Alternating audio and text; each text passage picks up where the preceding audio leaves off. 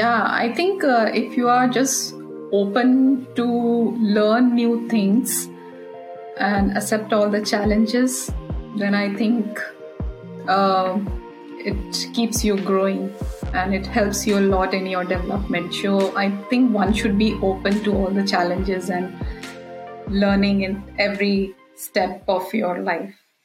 Welcome to the Rethink Desi Reframe Series podcast, where we highlight the voices and experiences of change makers working towards social equity within the South Asian community.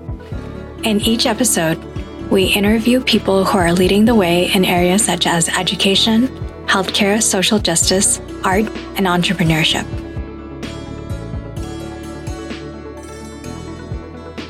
I'm Arpita Sharma, your host and co-founder of Rethink Desi, a project to unpack what it means to be South Asian locally and globally.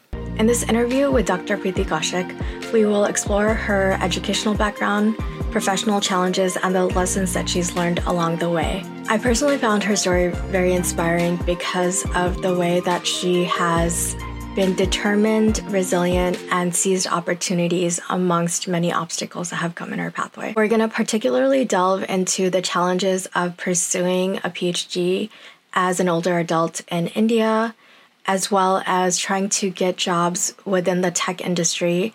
Let's dive in. And today we have Dr. Preeti Kaushik here with us, who has completed her PhD in nano and microtechnology in Masaryk University in Brno, Czech Republic. She's also recently completed her postdoctoral research at the Czech Academy of Sciences in Prague. And she has just very, very recently moved to Norway, where she is figuring out her next steps. So it's very nice to have you here today with us. Thank you, Arpita, for inviting me to this. Yeah, so you had a very amazing career, and I wanted to start off by just asking you, what got you started on your journey, and can you share a little bit with us about what you have been doing, in your PhD as well as in your postdoctoral research as well? First of all, I did all my basic education in India and basic education and also my master's in electronics from India. And then I started to work there in India itself in different engineering colleges. And then I decided to move to Czech Republic to pursue PhD. So basically I moved with my husband here. So first he got an opportunity to work in PhD, and then I moved along with him here. And then I also applied for PhD in different universities in Brno. And then luckily I got into Masaryk University. So I was basically working with nano and micro technologies. So what I did in master's was electronics, and then in PhD I was working with nano micro technologies. So it's a different field, but also it's like an interdisciplinary field, I would say, because it is a combination of different streams like physics, electronics, chemistry. So it was like after a long gap, like I did my master's almost like 15 years back. And then I started my PhD. So it was a long gap of studies. And so it was really challenging also at the beginning for me. So first few months, or I would say like 1 year, I felt like, okay, it's again like you have become a student and you're learning. But then, yes, also learning at every stage makes you grow also. So it was also a good thing. So I learned really very new things. I was working on new technology here. So after 5 years of finishing my PhD, then I joined as a postdoc in Prague. And then I started to work again on a very different field there also. I would say like it was related because I was working in nanotechnology, but also it was very different from what I worked in PhD. So they were different things. Yeah. So, yeah, but this was also really interesting. can you tell us a little bit about kind of the work that you did in your PhD and kind of what your research was around when you were doing your PhD? So during my PhD, so I was working with the carbon nanomaterials basically. So nanomaterials are really like small materials which work on the nano scale and also on the micro scale. So yeah, I was developing carbon nanotubes for basically gas sensing purpose. The main actually purpose of this was to sense different toxic gases like ammonia and hydrogen, nitrogen dioxide, which are present in the environment, which pollute the environment. So there is a need actually to detect these harmful toxic gases at a very low concentration so that we can prevent them from polluting the environment. So for detection of these toxic gases, I was preparing these materials. So preparation of these materials is itself a very tedious task. So it took like 2 years. I was just optimizing the processes to grow these structures, like the structures which could be useful for this particular application. The beginning 2 3 years were challenging because for me it was also a new topic which I involved on. It was like first studying a lot of literature about this, how it works and how the things go. So reading a lot of things, a lot of articles, and then working on this technology, we were able to develop these structures, modify them according to our need, and then use them for this particular application. Working on a nanoscale itself is a very different experience. Like I used to prepare these structures and then I used to do the imaging of these structures. And imaging is like electron microscopy I used to work with. So I don't know if you have sometimes seen these electron microscopy pictures, how they look like. So it's like very difficult to imagine what you look like physically something, and when you look at in a nanoscale or a micro scale, how the things look. So it's a wonderful experience, and that was really fascinating, like how things work at the nanoscale, how they look, and what we perceive when you see it physically. It made like really interesting somehow combine these nanotechnology and using them for real-time applications. Yeah, definitely. And I could see even the value of a technology like this and its use in places like India where there are such high pollution levels, and being able Yeah. to detect the types of pollutants in the environment and then figure out how to address them. I would also love to know, kind of in your fellowship, what was your research focus, and what were you doing, because it was slightly different than what was in your PhD.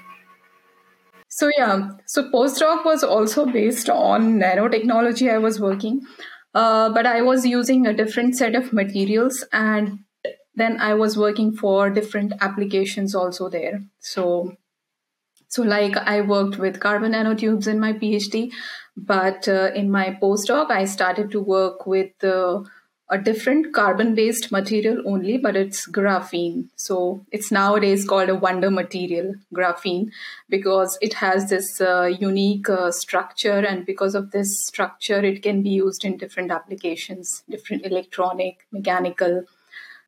I got a really good opportunity to work with this material, and now it is being used in all types of applications we can imagine. Of course, for environment, then for even for aerospace, for like all types of industries, it is being used. So I started to work with graphene. If you see, graphite is actually a thick sheet of carbon, very thick. But when you like cut it into different layers, you go down to very, very thin layers, and then you get to graphene. So graphene is really like graphene can be 1 layer, 2 layer, 3 layer.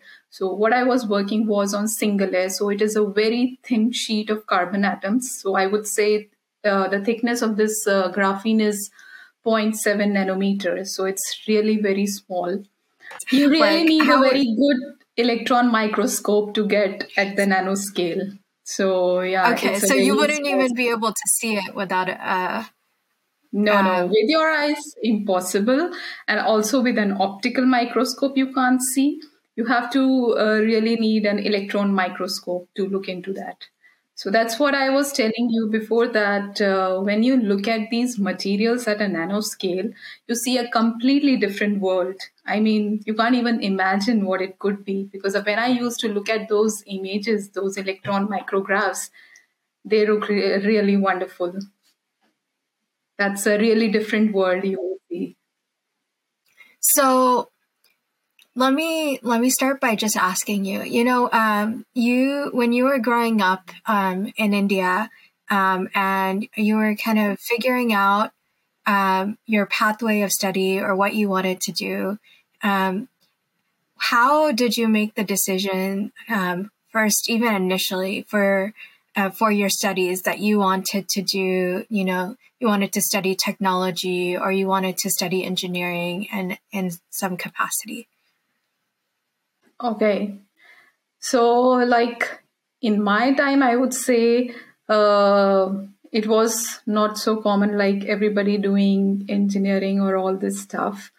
And when I finished my 12th, so after that, yeah, I was thinking what to do.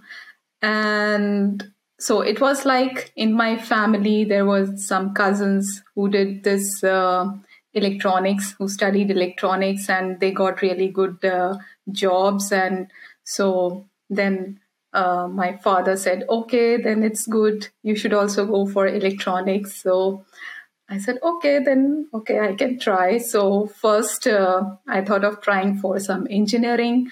So for that, I had to pass some entrance exam also. I tried it, but I didn't pass. And so I decided to go for like simple BSc instead of like for BTech, you need to pass that exam. So yeah, then I got into BSc electronics. So I did BSc, and after that, I applied for entrance. So I applied actually for masters in maths and masters in electronics, and I got into electronics, good like score. Then I got into electronics. So it was more like influential from the people around you, what they did and how they were successful. After finishing my BSc, then I did MSc in electronics, the same. Yeah, so initially when I started, it was this, but in the beginning, I didn't get to know much the first year. But after that, I started to develop interest then. So yeah, it was interesting for me later, not at the beginning, I would say. Yeah. So it, as a result of kind of doing the work, and learning more things about it, then you started to develop an interest in doing Yes, the yes. Yeah, it was like this. Hmm. what. So when you were in high school, were you interested in technology at all, or did you have other kind of interests or passions, or were you just kind of studying and trying to just pass everything? Yes, I would say during my high school, I didn't think much about like what I will do in future or what it will be. So it was like, okay, just I will pass and then we will see what to do. But yeah, so in my 12th, then because then you have to actually think about like what you have to do.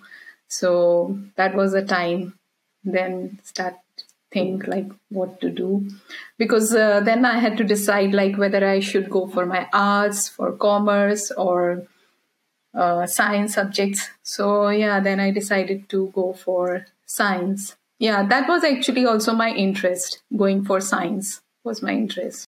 Yeah, so I had interest in science, so I opted for science after my 10th.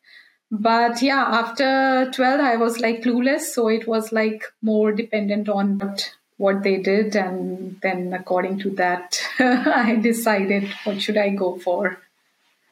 Yeah. Yeah. And in India, you did all your schooling in a private school, right?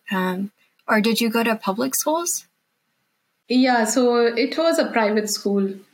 For me, I remember up until first grade, I was in a private Catholic school, and then I came to the U.S. So I'm not sure. Like, did you go to like an English medium Catholic school? Yes, yes. I was also in Catholic school. So we say it like convent school in India. Yeah, so from fifth standard to my 10th standard, I was in convent school. So also this was like, I changed like schools because my father used to get transferred every few years. So yeah, so before fifth, it was. Can you tell us a little bit about like your father and mother and like what they did? Yeah, so my father was actually working with the Indian Railways. So he was working as an engineer, and yeah, so he used to get transfer every 3 4 years. So we had to move like from one place to another. So I remember like the first place that I remember was when I was small. We were in Agra. So I think that time I wasn't even studying. But then after some time, we moved to Jhansi. And there, I don't remember exactly the number of years we stayed, maybe 2 years or something like this. And yeah, I was very small. Then in Jhansi also, I was studying in some Catholic school.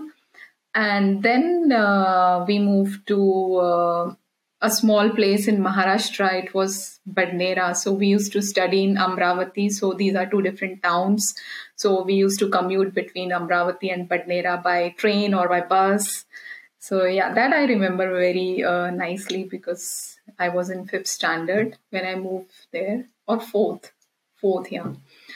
So yeah, so from fourth to 10th standard, we were there in that place. So yeah. Yeah. Okay. So, and so you traveled a lot when you were younger, and then when you started getting to like middle school, high school, you were in the same area studying for long periods of time. Yes, Um, yes. and Mm. then and then after you graduated, you got your MSc.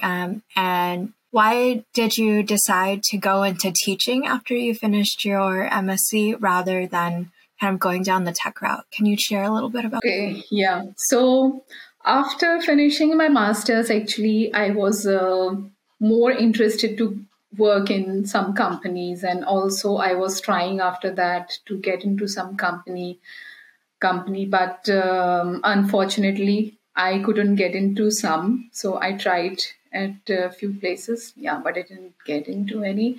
So then I got this opportunity from the college where I studied. So I was actually I did my bachelor's in Ambala, a town in Haryana in India. So I did my bachelor's there, and then I got a call from my teacher, and he told me that we have a position here. So if you are interested to join here, it's a like 1 year contractual position. So if you want, you can join. So because I didn't think of going into teaching. Uh, but then I got this opportunity, so I told him, okay. And at that time, I was on vacations. I remember we were in Shimla with family, and then I told him that, okay, I will just let you know when I return. So then I returned, thought about this because I was not at all interested to go into teaching, honestly. So then everybody told me, okay, you are getting this opportunity. My parents told me that, yeah, it's a good opportunity. So meanwhile, you can keep on trying in the companies if you want, but this is a good opportunity, so you should go. So I said, okay, then let's give it a try. So yeah, I joined there.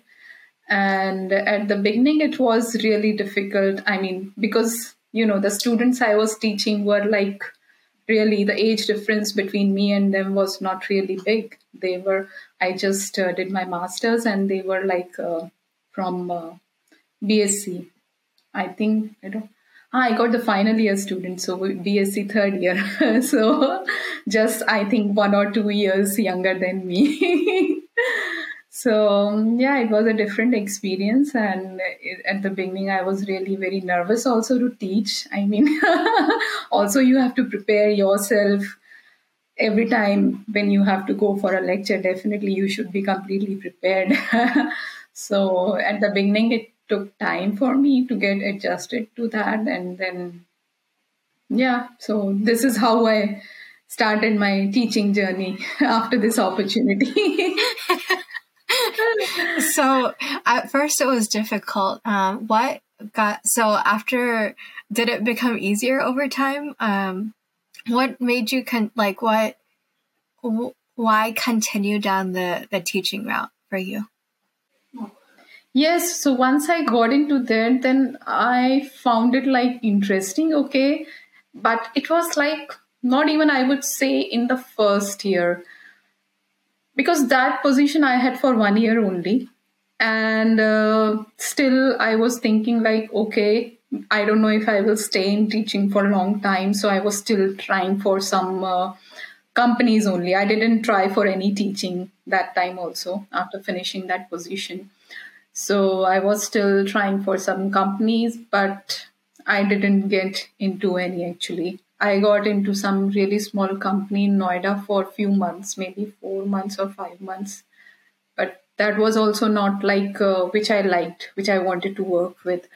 So yeah, then I think for 1 year more, I stayed like without anything. So yeah, and then I got another teaching opportunity from the university where I did my master's.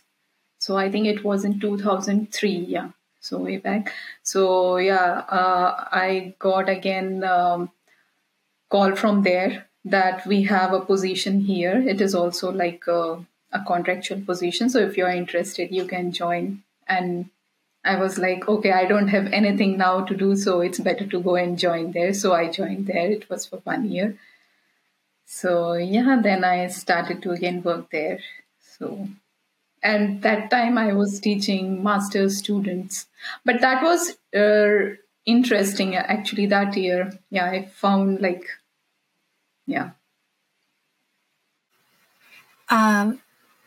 Okay, so it sounds like you struggled a lot after you graduated with your master's in terms of finding like the career that you were hoping for, where you were Yeah. able to get teaching opportunities, but you really struggled with being able to get a position within any sort of technology company that you were interested in. Yeah, yeah. And then, Hmm. so then what, at what point did you decide you wanted to do like a PhD? And kind of were you, because you were continuing to work and you were kind of struggling to be able to land any sort of job. And then, yeah, like what happened in between those periods and then you deciding you wanted to go down the PhD route? So I actually did my PhD after a very long time because I got this job in 2004. Then I got married, did again MTech, and then started to work in engineering colleges. So my husband and me both were working there together in the same colleges.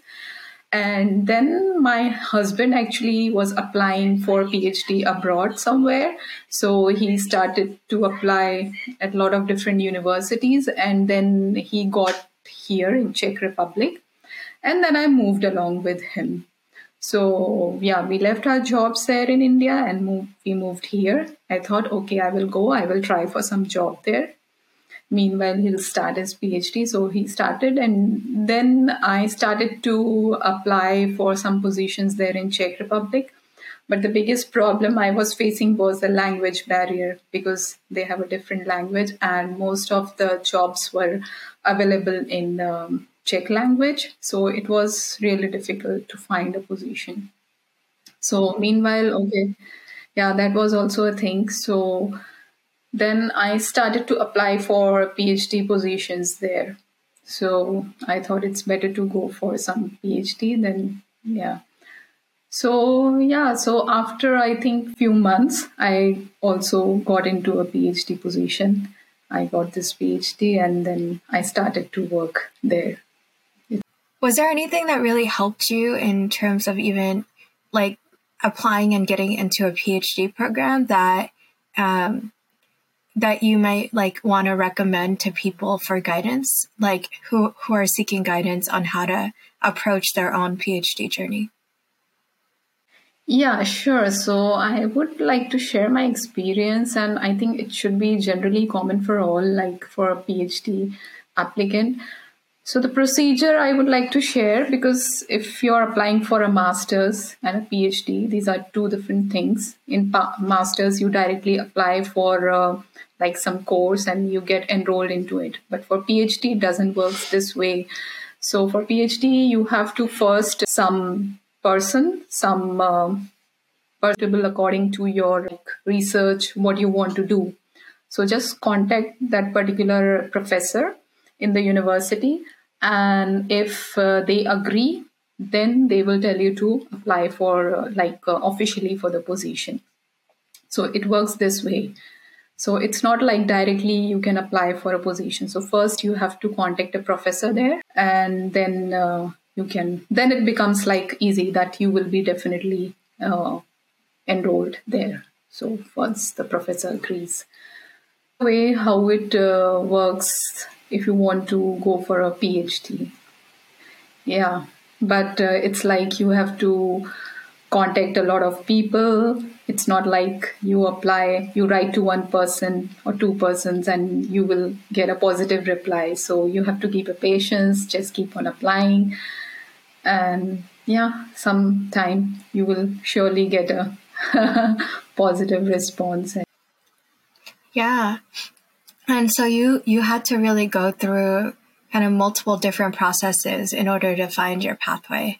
And it wasn't necessarily like exactly what you were expecting either, because I think you initially were hoping to be able to get into some tech industries, but as a result of the language barriers, you really struggled.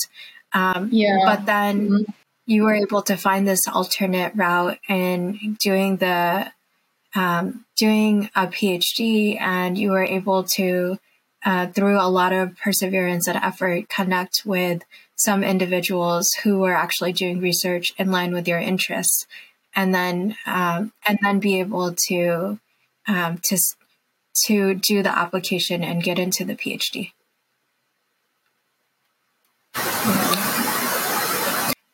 Yeah. So it sounds like you are really, while you struggled a lot, you were also extremely bright and intelligent, and you were able to kind of use whatever networks you had access to, and people recognized and saw in you really amazing qualities. And so they identified you as someone that would be great at teaching and have the ability to like push other students forward. And so like that university setting has been really has been a very great, like something that has really empowered and nurtured your ability to grow in terms of your work. Yeah, I think if you are just open to learn new things and accept all the challenges, then I think it keeps you growing and it helps you a lot in your development. So I think one should be open to all the challenges and learning in every step of your life. It doesn't matter whether you are young or old, you should always keep on learning. Yeah. And it, especially for you, because you traveled to another country, and you actually you had a lot of language barriers as well, because Yeah. in the Czech Republic, it's a very different language than English or Hindi. You probably speak multiple languages. So, how many Yeah. languages do you speak? Then English, of course. And I know a little bit of Marathi also because I have spent a lot of time in Maharashtra, did my schooling there. So I can understand and little bit speak now Marathi. And I think I can understand little bit Punjabi also.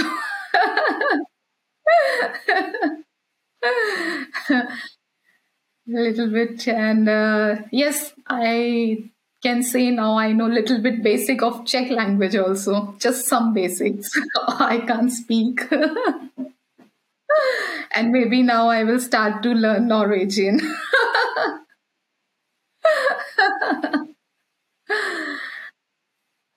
But language learning is challenging actually for a person like me. It's not so easy. Yeah. Side note, I've been watching like these YouTube shorts, and I found someone who like hacked this. So he basically was like, if you practice 40 minutes a day, I guarantee you'll like know like a language in a year. And his strategy is you spend 10 minutes writing in that language, 10 minutes reading in that language, 10 minutes listening to that language, and 10 minutes speaking in that language every single day. And then in a year, you'll be able to you'll be fluent in that language. I think so, yes, for sure. This way you can learn. And also, the best way to learn a language is to, like, if you learn at least little bit of basics, just start to communicate. Just start to communicate. So, if you start to communicate, you will for surely learn it quickly. That's I think, the quickest way to learn a language. But yeah, you should also have a big motivation also. Like for me, I always lacked that motivation, I think, and that's why I couldn't learn Czech language properly. Yeah. Yeah. So like getting a PhD after 35, what is that experience? Because you moved abroad to get your PhD, but I think the struggle for a lot of folks in India might be different. Yeah. So yeah, I think if you want to get into a PhD into a really good university in India after a certain age, I would say, like, especially after 35, it's really very difficult because it's highly competitive there to get into a good university. You should pass some entrance exam there, have a good rank, and then only you can get admission into that particular PhD course. Yeah, this is, I think, the biggest challenge if you want to pursue in India PhD after a certain age. But when I came here, okay, I had like few months, I would say 3-4 months of time, but it's not so big. So it was, I would say, not so difficult for me to get into a PhD in Czech Republic. It was way more easier. Although I didn't try in India, but I can say by looking into other people's experiences. Also, my husband was trying there in India after this age, so it was very difficult. He tried in IITs also, but yeah, it's IITs, I think, just out of question. So, but even getting into good state universities also is very difficult. So yeah, I think in India it's a big challenge because of the population. But if you move abroad, it's definitely way much easier. So yeah. Yeah. I think that might be helpful for folks to know if they're ever considering doing a PhD, or they're struggling with Yeah. the paths that they want to go down later in life. Yeah. Because it was really, I would say, like a very good opportunity that I got here. So much of exposure I got. I was traveling around like Europe, and also I traveled to US for the conferences. So I really got good opportunities while this PhD for traveling. So very good exposure, I would say. So having kind of just completed your postdoctoral fellowship or postdoctoral research in the Czech Republic, and now having just moved to Norway, how are you kind of processing this and thinking about what you want to do in the future? So, yeah, also I would like to mention one more thing, just like you mentioned now, postdoctoral researcher or fellowship. So, I don't know, how do you take this as postdoctor? How do you take this? Like, is it like a degree, or how do you understand this postdoc?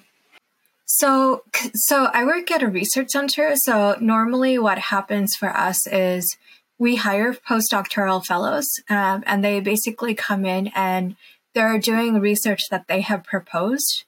And we're like paying them for like their year of research. And then they will do presentations on it. And it's usually in line with work that we're doing. And so we will like then use their research for whatever work that we might be doing. Okay. Yeah, I think that's the correct thing. But I would say in India, most of the people think that this postdoc is again another degree. It's not. I have seen like so they have a confusion for this, that postdoc is again you are studying something there, but actually it's not so. So this is again a research what you are doing based on the project what you're working on.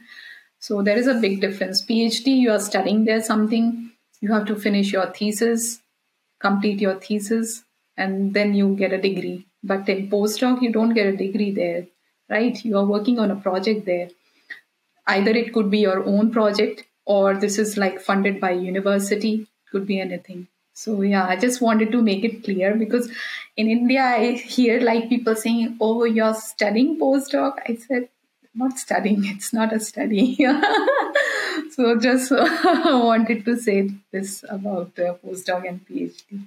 Yeah, that might be Okay. really helpful to know, because if most people aren't getting PhDs, then they don't really understand kind of how a Yeah. PhD or anything after a PhD works.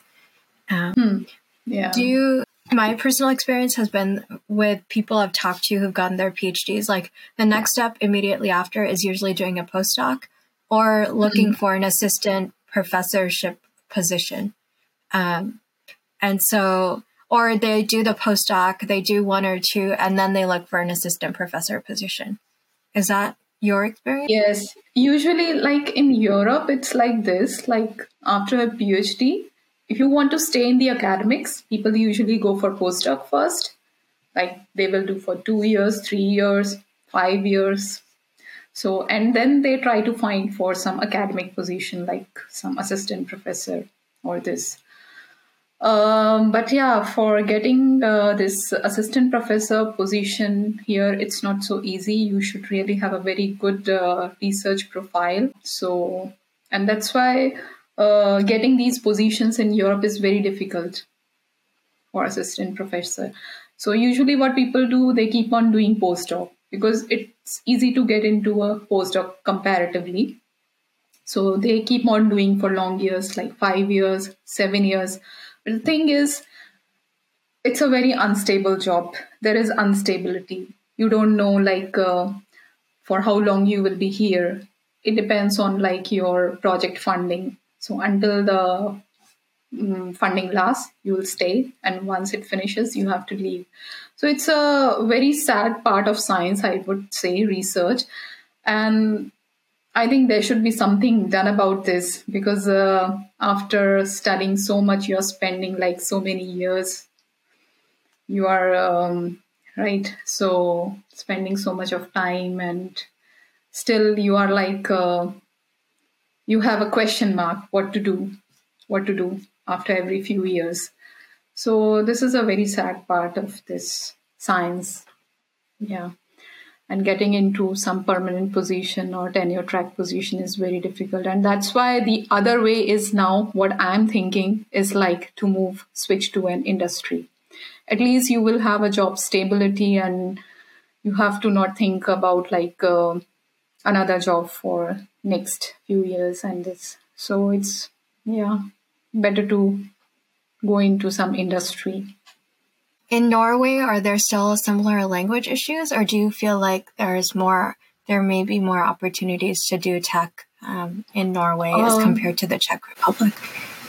So here, I haven't yet started to work here, so I'm still looking for a job. But what I see here and what my husband tells, like in his workplace, that people speak English. More people speak English. Most of the people know English here. And even in some offices, you go, government offices, everywhere people speak English. So at least I would say the language barrier here is less as compared to Czech Republic. And getting into a job here, so like I would like to go for industry first, and yeah, later if I don't get up with anything, then definitely I would also go for some researcher position like in postdoc. But here I think because my profession is like I can work only in English language. Whatever I will do, research here is in the English language. So there are jobs available according to my profession. So I think I shouldn't face this language barrier at this point of time now here. Yeah. Okay.